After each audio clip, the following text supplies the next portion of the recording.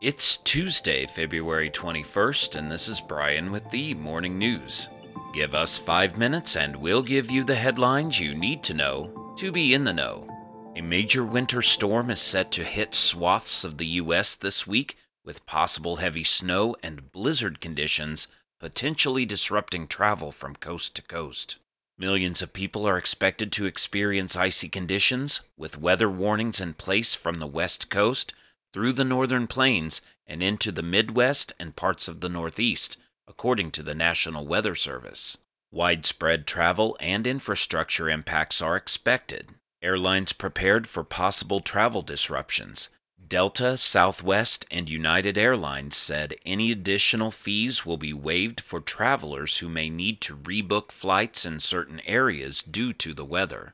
The winter storm is forecast to bring a range of powerful winds and up to several feet of snow in some areas. The prolonged storm system could also create dangerous conditions along the coast for most of the week. In other news, the husband of the housekeeper of a Roman Catholic bishop has been arrested in the Southern California clergyman's shooting death, law enforcement officials said Monday.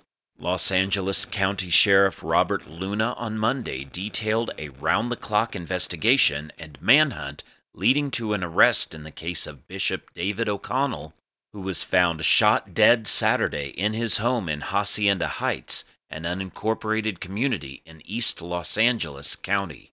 Law enforcement arrested the suspect Monday morning at his home in Torrance, California, after acting on a tip from the community, Sheriff Luna said.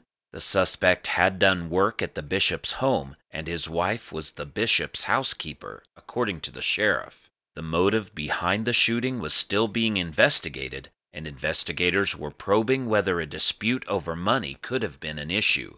The housekeeper, he said, is cooperating with the investigation. Around the world, Secretary of State Antony Blinken pledged $100 million in U.S. aid to Turkey and Syria in a sign of how the devastating earthquakes have transformed the former country into a recipient of foreign assistance after years of building power through humanitarian and military efforts abroad.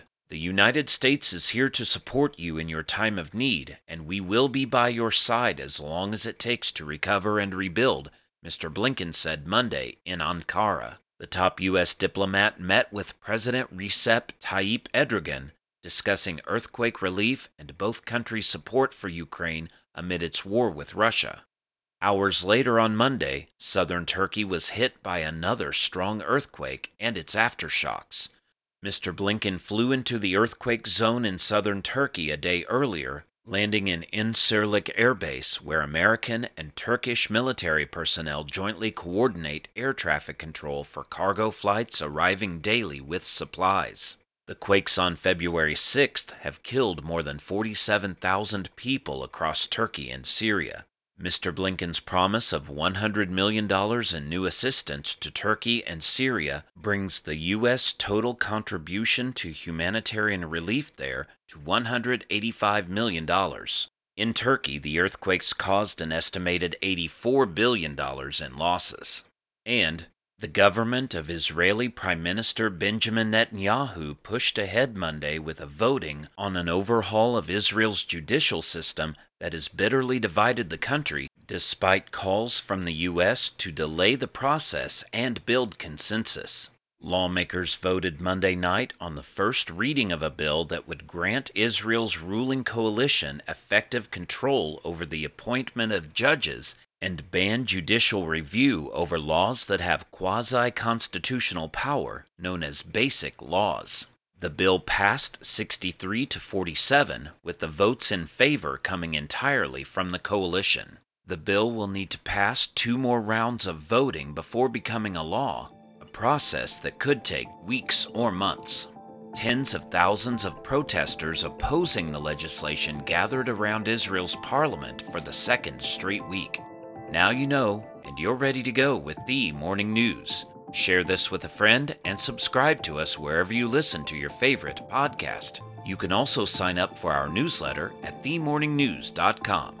Thank you for listening.